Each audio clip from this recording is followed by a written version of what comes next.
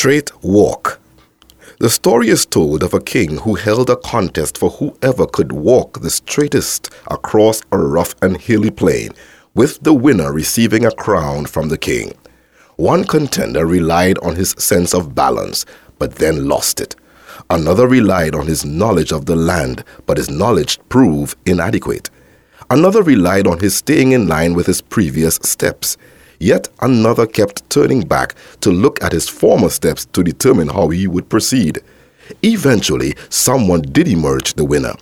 He walked perfectly straight and won the crown. Amazingly, he didn't look back. He didn't even examine his steps. He didn't look at the land, and he knew little of the directions. So how did he do it? I'm so glad you asked. During his walk, he observed that the sun reflected off the king's crown. All he did was to focus on the light that reflected on the king's crown that was ahead of him, and that helped him to walk straight. Walking straight is not about focusing on your steps, what we do or how much we know, our skills, abilities, or astute knowledge. Walking straight is about looking directly at Jesus.